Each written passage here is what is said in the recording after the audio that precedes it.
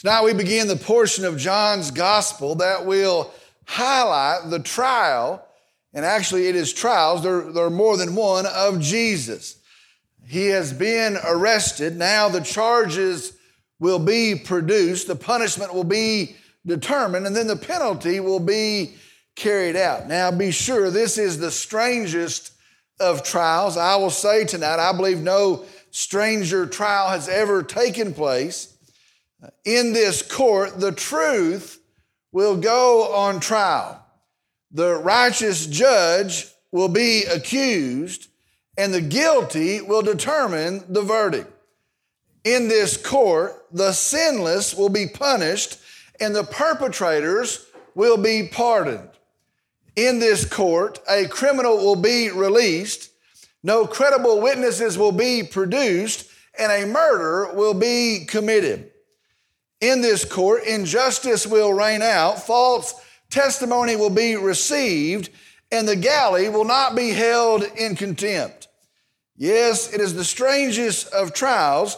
Not only that, it is a sham of a trial. It is a mockery of a trial. And most strange, though it is never appealed, it is overturned. Though it is never reviewed, the punishment literally is reversed. Death becomes life. And most astounding tonight, in this trial, the one that is falsely accused, the one that is shown no grace, stands in the end offering grace to all. Tonight our message is entitled, A Lamb in a Kangaroo Court. A lamb in a kangaroo court. Tonight we're in John chapter 18, verses 12 through 24. John chapter 18, tonight verses 12 through 24. A lamb in a kangaroo court. I'm going to ask if you'd stand with me in the reverence and the honor of the reading of God's word. Beginning in verse 12, God's word says this: So the Roman cohort and the commander and the officers of the Jews arrested Jesus and bound him and led him to Annas first, for he was the father-in-law of Caiaphas, who was high priest that year. Now, Caiaphas was the one who advised the Jews that it was expedient for one man to die on behalf of the people. Simon Peter was following Jesus, and so was another disciple. Now, that disciple was known to the high priest and entered with Jesus into the court of the high priest. But Peter was standing at the door outside. So the other disciple, who was known to the high priest, went out and spoke to the doorkeeper and brought Peter in. Then the slave girl who kept the door said to Peter, You are not also one of this man's disciples, are you? He said, I am not. Now the slaves and the officers were standing there, having made a charcoal fire, for it was cold, and they were warming themselves. And Peter was also with them, standing and warming himself. The high priest then questioned Jesus about his disciples and about his teaching. Jesus answered him, I have spoken openly to the world. I always taught in synagogues and in the temple where all the Jews come together. And I spoke nothing in secret. Why do you question me? Question those who have heard what I spoke to them. They know what I said. When he had said this, one of the officers standing nearby struck Jesus, saying, Is that the way you answer the high priest? Jesus answered him, If I have spoken wrongly, testify of the wrong. But if rightly, why do you strike me? So Annas sent him bound to Caiaphas, the high priest. Let's go to the Lord in prayer. Dear Heavenly Father, we come tonight, and again, we're thankful for you. We praise you tonight. We worship you tonight. Lord, we come, and tonight as we read these words, we see just a glimpse of the sacrifice you make for us. We see just a glimpse of the great love that motivated that sacrifice. Lord, we come, and tonight we praise you, we worship you, we thank you, we do exalt you. Lord, I pray that tonight in the hearing of these words and the study of these words that you would speak. I know this is your word. These are your words, your voice. I pray that you would speak to our hearts, to our minds. And I pray, Lord, that we will be greatly impacted, so much so that we could not forget the truth learned of this night. Lord, I pray for some that are listening and maybe many that do not know you. I pray in the hearing of such love, in the hearing of such a sacrifice made in the stead of sinners, I pray that tonight there will be many that would turn and trust you in faith. Lord, we come and we just lay it out before you and tell you we love you, we praise you, we thank you, we worship you. And I pray in Jesus' name, amen. You may be seated. An appeal is a legal process to ask for a higher court to evaluate or to judge a decision made by a lower court. In an appeal, there is no jury. There are no witnesses. There's just a review of the facts. Well, tonight we are going to move through our verses, our facts, seeing all the falsehoods that influence this case. And that's what we're going to see in our verses tonight. Tonight you can pretend that you're Matlock. Let's look at our verses. And as we do tonight, the first thing we're going to see is a false arrest. A false arrest. Let's begin by looking at verse 12. So the Roman cohort and the commander and the officers of the Jews arrested Jesus and bound him. Now the Bible says here the Roman cohort, the Roman soldiers, 600 of them, dispatched from Jerusalem. And it says for the very first time, and the commander. Understand, that is a big deal. The commander is also with them. That is a big deal. It says the officers of the Jews, the temple police, arrested Jesus and bound him. Now, traditionally, the person would have had their hands either tied or chained behind their back. Now, see this tonight. All the way through tonight, the Romans and the Jews, especially the Jews, were big on procedure. They were big on rules. They were big on laws. Both of them were. They had their procedures, but especially the Jews. Well, understand tonight, for Jesus, no charges are made. No warrant is issued. No crime has been stated. And yet Jesus here is bound with his hands behind his back and he is arrested. Over 600 people came for this arrest. And so understand, first off tonight, it is a false arrest. It is a false arrest. The second thing we see tonight in our account is a false priest. A false priest. Look at verse 13. And led him to Annas first, for he was the father-in-law of Caiaphas, who was high priest that year. Now, there's a lot going on in the 13th verse. Let me explain it to you. First, the Roman soldiers led him to the Jewish leaders. Now, see that. The Roman soldiers, this cohort, they lead Jesus to the Jewish leaders. Now, understand, this was not a Roman arrest. If it were, they would have gone to a Roman jail. If it were, they would have gone to a Roman court. No, this is not a Roman arrest. No, it is done as a favor for the Jews. It is done under the pressure of the Jewish leadership. So it is not a Roman arrest. It is a Jewish arrest. Second thing, see this. Remember, we talked about this earlier. The Jews had a high priest. They had one high priest. That high priest served in that office for life. Well, the Romans had interfered, seeing how much power he had, the high priest. They had Annas step down, and they appointed his son-in-law, Caiaphas, as high priest. Now, that wasn't the Jewish tradition. That wasn't Jewish doing. That was what the Romans did. However, the Jews still recognized Annas as the most powerful Jew in the land. Caiaphas may be the high priest. The Romans had appointed him, but they still see Annas as the most powerful Jew in all of the land. And so the first stop, now it's very telling, is at the courtyard of Annas. I imagine he was waiting for them there. Now here's the deal with Annas. Annas had used his position to profit himself. He is the high priest. He had used his position to profit himself. He had used it to make himself powerful. In fact, so powerful that the Romans took notice and were scared of him.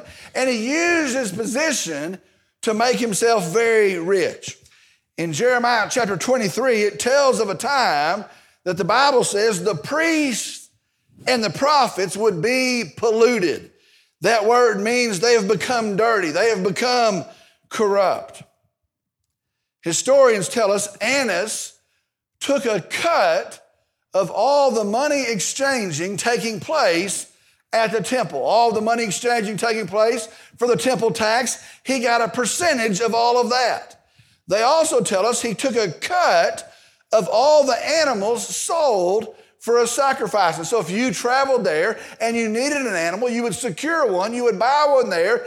He got a percentage of all the animals sold. Not only this, he would instruct his priests to reject some of their sacrifices so they would have to go buy another one, and he would take a cut of that. He took a cut of all the animals sold. Not only that, he rented booth space in the temple courtyard. Listen to this.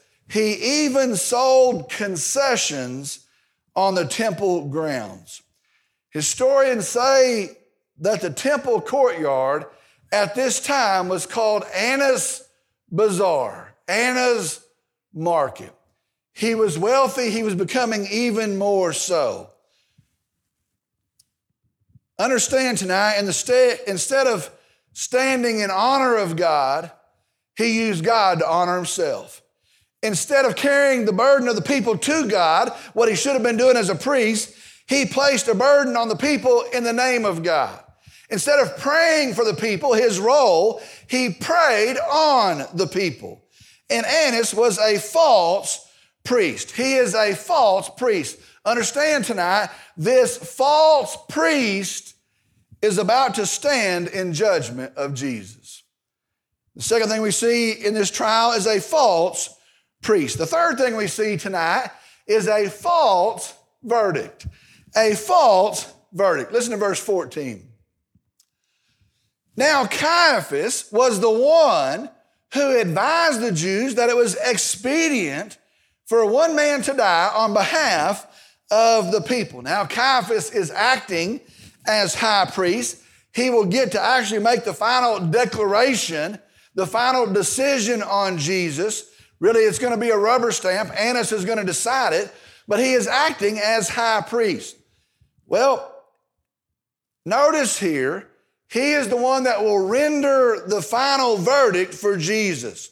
Well, John reminds us, Caiaphas has already said, John chapter 11, verse 50, that it was best, that it was expedient for one man to die in order to save the people. Now remember that, what he meant was, it was better for Jesus to die and to end this movement than it was to allow him to live and mess up the arrangement that they had with Rome. And so understand tonight, before anything has even said, we already have the verdict. Before anything was weighed out, before anything is decided, he has already declared Jesus would die. It was already decided. It was a false verdict. See this? It was a false verdict, but it was also a true statement. Jesus dies on behalf of us. Now, Caiaphas doesn't understand that. He doesn't know what he's saying, but praise the Lord, it is true. Jesus dies on our behalf. Next thing we're going to see tonight is a false pretense. A false pretense. All right, let's go to verse 15. Simon Peter was following Jesus, and so was another disciple. Now, that disciple was known to the high priest and entered with Jesus into the court of the high priest. Now understand here in verse 15, these verses, the other disciple is John. The other disciple, some folks debate that, but the other disciple is our author, John. He never names himself. Notice this all the way through the account. He never names himself. But let me ask you, how would he know what happens inside the courtyard if he himself were not in the courtyard? Well, the Bible says John, this other disciple, somehow knew the high priest. Now, a Jewish source, not the Bible, says that he sold them fish for his father. His father ran a fishing business, and that they had sold fish to the household of the high priest. That's how he knew him. That's what Jewish historians say. So he knows the high priest, whatever reason he knows him, and he goes in with Jesus. Now, I think it's interesting here, the other disciples have scattered. From the event of the arrest, they've gone, the Bible says, all back to their own places. They've gone into hiding. But Peter and John have followed. But I want you to see this. However, they haven't walked with Jesus. They haven't stood with Jesus. No, they have mixed into the crowd and they have followed behind Jesus. So we find these two disciples, the rest have scattered, and they're following meekly behind Jesus. Verse 16. But Peter was standing at the door outside. So the other disciple, who was known to the high priest, went out and spoke to the doorkeeper and brought Peter in. Now, Peter can't get in. John uses evidently his position. He goes and talks to the doorkeeper, and she lets Peter in. Verse 17. Then the slave girl who kept the door said to Peter, "You are not also one of this man's disciples, are you?" He said, "I am not." Let me read verse 17 again. Then the slave girl who kept the door said to Peter, "You are not also one of the man's disciples, are you?" He said, "I am not." Notice it says there, also. It very well could mean that John was known to be a disciple. And when I look at it and I look into it, that's my best understanding. He was from Galilee. He brought fish and sold it to him from Galilee. He knew Jesus was from there. And so I think it was probably known that John was a disciple. And so she says, "So you're not also a disciple? You're not also one of his disciples, are you?" In the Greek, the question allowed for a negative answer. She says, "You are not also one of the disciples, are you?" It allowed for a negative answer. In fact, it actually begged for a negative answer. Now, she knew that he was, or she wouldn't have asked him, but she gives him an out. "You are not also a disciple, are you?" And he says here emphatically, he says here plainly, he says here resolutely, "I am not." Are you a disciple? Are you with him? I am not. Verse 18. Now the slaves and the officers were standing there, having made a charcoal fire, for it was cold and they were warming themselves. And Peter was also with them, standing and warming himself. At this point, the soldiers had left. They had gone back to their Roman barracks. The slaves are still there, the servants of the Jewish leaders, and the temple police. They are there in the courtyard. It is late at night. It is cold, and they had made, the Bible says, a charcoal fire. It literally means a heap of burning coals. There was a heap of burning coals. They are there by this, warming themselves. And there in the midst of them, having denied following Jesus in false pretense, there is found Peter, Jesus' friend. Jesus' close friend, acting like he doesn't even know him, standing there in the dark of the night, standing there in the cold of the night, trying to fold somehow into the crowd. His friend acts like he doesn't even know him. Verse 19. The high priest then questioned Jesus about his disciples and about his teaching. Now, most likely, he is trying to get him to say or to claim to be the Messiah. He is asking him, are you a rabbi, and then therefore these are your disciples, or are you the Messiah, and so all of these are your disciples? And so we see here in verse 19, Annas questions Jesus. It's at this point we now have a false trial. A false trial. We've already had a false verdict. Now we have a false trial. You see, according to the Jewish law, according to the Jewish rules, according to the Jewish procedure, the judge was not to ask questions. Witnesses were brought in. It took at least 2 witnesses to be counted, and the witnesses would make the case. The witnesses would proclaim their testimony. Then other witnesses to be brought in, and they would present their testimony. The judge, the priest, was not to ask questions. Well, notice here, there are no witnesses, and Annas is asking the questions. This is not how it works. It is a false trial. Let's move on, verses 20. Jesus answered him, I have spoken openly to the world. I always taught in synagogues and in the temple where all the Jews come together, and I spoke nothing in secret. Verse 21, why do you question me?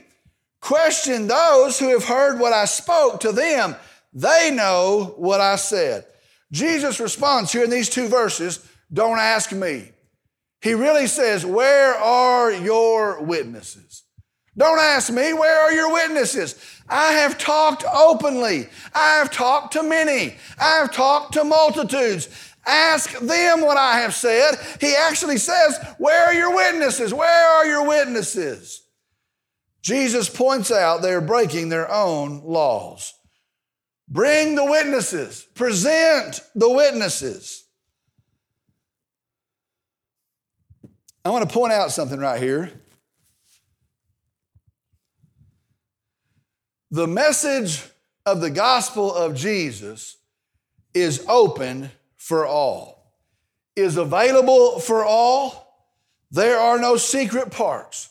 There is no secret knowledge. You hear, listen to what I'm saying. The message of the gospel of Jesus Christ is open for all. It is available for all. There are no cloaked keepers of the truth in the church. We are only declarers of the truth. A light that shines cannot be hidden. We do not have a secret gospel.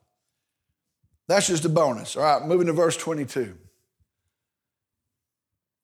When he had said this, one of the officers standing nearby struck Jesus, saying, is that the way you answer the high priest?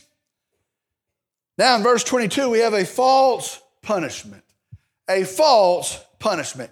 In the Jewish law, according to the Jewish procedure, they were very careful to protect the innocent. They were very careful to guard the accused until there was a fair trial. They had pride in the fact that they would give them a fair trial, and they would protect them until they had a fair trial. Again, they were very serious about the procedure. Well, in that thought, in that understanding, it was illegal to strike or to hit or to abuse a person until they were convicted. It was illegal to strike or abuse a person until they were convicted. They were not to do it. This guard of the false high priest here in this false trial now strikes Jesus.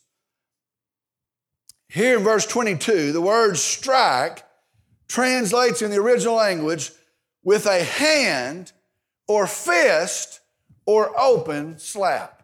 It was the most insulting thing they could have done. It translates with a hand, with a fist, or with an open slap. Verse 23. Jesus answered him, if I have spoken wrongly, testify of the wrong. But if rightly, why do you strike me? Verse 23, Jesus says to him, so are you a witness? We've seen no witnesses tonight. So if I've done something wrong, testify. Are you a witness? You be a witness. But if nothing wrong, why do you strike me? In his response, he points out two laws they are breaking. Again, there are no witnesses, and he has hit a man that is not declared guilty. See this? The Greek word for strike in verse 22 is a blow from the hand. The Greek word spoken by Jesus in verse 23 for strike means to tear or peel away the flesh to cause to bleed.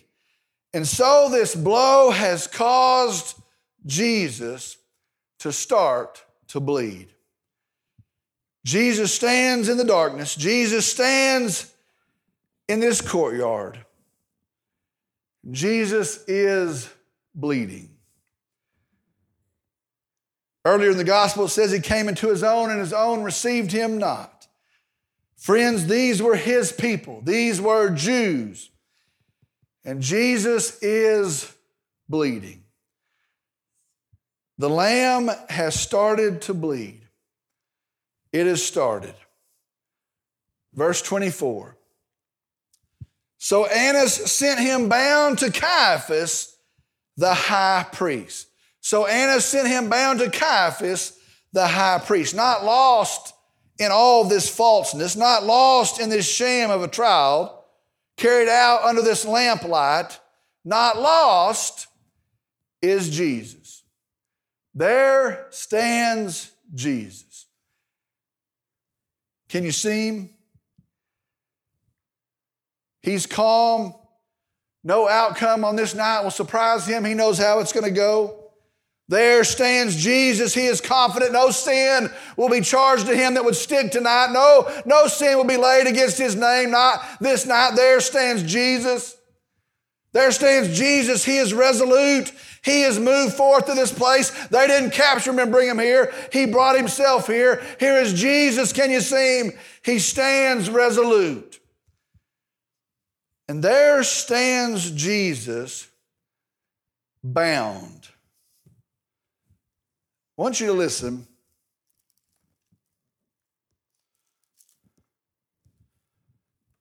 Genesis chapter 22. Listen to this, starting in verse 6. Abraham took the wood of the burnt offering and laid it on Isaac his son. And he took in his hand the fire and the knife, so the two of them walked on together. Isaac spoke to Abraham his father and said, "My father." And he said, "Here am I, my son." And he said, "Behold, the fire and the wood, but where is the lamb for the burnt offering?" Abraham said, "God will provide for himself the lamb for the burnt offering, my son." So the two of them walked on together. Verse 9. Then they came to the place of which God had told them. And Abraham built the altar and there arranged the wood and bound his son Isaac and laid him on the altar on top of the wood. God will provide for himself the lamb, my son. The lamb is bound. Can you see him tonight? There stands Jesus. Let's pray. Dear Father, we come tonight, and we come in great humility. We come as the guilty party. We come as the sin-stained rebels. We come as the one that for us that you go to the cross. And we see you, and we see you in confidence. We see you resolute. But we also see the King of Glory, and his hands are bound. Our Lamb. Lord, we're thankful for your sacrifice. We're thankful for your love that motivated it. Lord, we're thankful that through this event, the righteous judge would come and give to us his own perfect righteousness. Lord, we praise you for this day that we read about. We're thankful for this day. Lord, we tell you with heavy hearts, we're sorry for this day. Lord, we come and we see again your love and your sacrifice made for us. And we praise you for it. We praise you in it. Lord, I pray that tonight we have been changed in seeing this and in hearing this. I pray that our love for you is grown deeper tonight. I pray, Lord, that we would stand resolute in seeing that love, that sacrifice. And Lord, I pray the greatest thing that would happen tonight is that someone would see that same love and that same sacrifice, and they would turn to you and they would trust you in faith tonight and be saved. The Bible says there is no forgiveness of sin without the shedding of blood. We know our Lamb shed his blood that we would be forgiven. We praise you for that. I pray, Lord, that somebody hearing tonight receives your grace, your sacrifice, receives salvation by faith in you. Lord, we come and again, we just take this and we tell you we love you. The best we know how, we exalt you in it. We praise you. And we ask at this time, Lord, that you would work, that you would move. I pray all this, Lord, in Jesus' name. Amen. We're going to close tonight with a time of response, a time of invitation. And I want to give you a chance to respond to the truth of the gospel of Jesus Christ. You see, he does this for you. He does this for me. He goes to the cross and he pays for our sin. He doesn't have to. He's never sinned. He does it in love. He does it in grace and kindness for us. The Bible says this: we have sinned. We've earned our punishment. That's what he's paying. The Bible says this: if we'll trust him, if we will turn to him, if we'll claim him as the Savior for our sin, we shall be saved. My encouragement tonight is this: trust Jesus tonight. Call upon Jesus tonight. He'll save you tonight. No list of things to do, no checklist, no baptism, no church membership. In the grace of God by faith in Jesus, trust him tonight. He'll save you tonight. Maybe you're here and you've made that decision, but you've never followed in believer's baptism. What an awesome time to come and say, you know what? I see my Savior and I love my Savior. And in obedience to that Savior, I want to be baptized, testifying to what I believe of Christ. Always after the point that we're saved. Never before it, never part of it. Maybe that's you tonight. You come as well. Maybe tonight you're looking for a church home and you prayed about it and you believe God has led you here. You come as well. Together we'll serve his cause. We'll uphold his word until he comes again. Maybe tonight you want to come and pray at an altar thanking him, praising him, worshiping him. Maybe you want to come and pray with me. Maybe you're dealing with something totally different. Maybe you just want to come and pray at an altar, pray with me. I want to ask that no one would stir about, no one would head for an exit, that you'd pray for those that are making decisions. As we stand to sing, if you have a decision to make, you step out. You come on, I'll meet you here.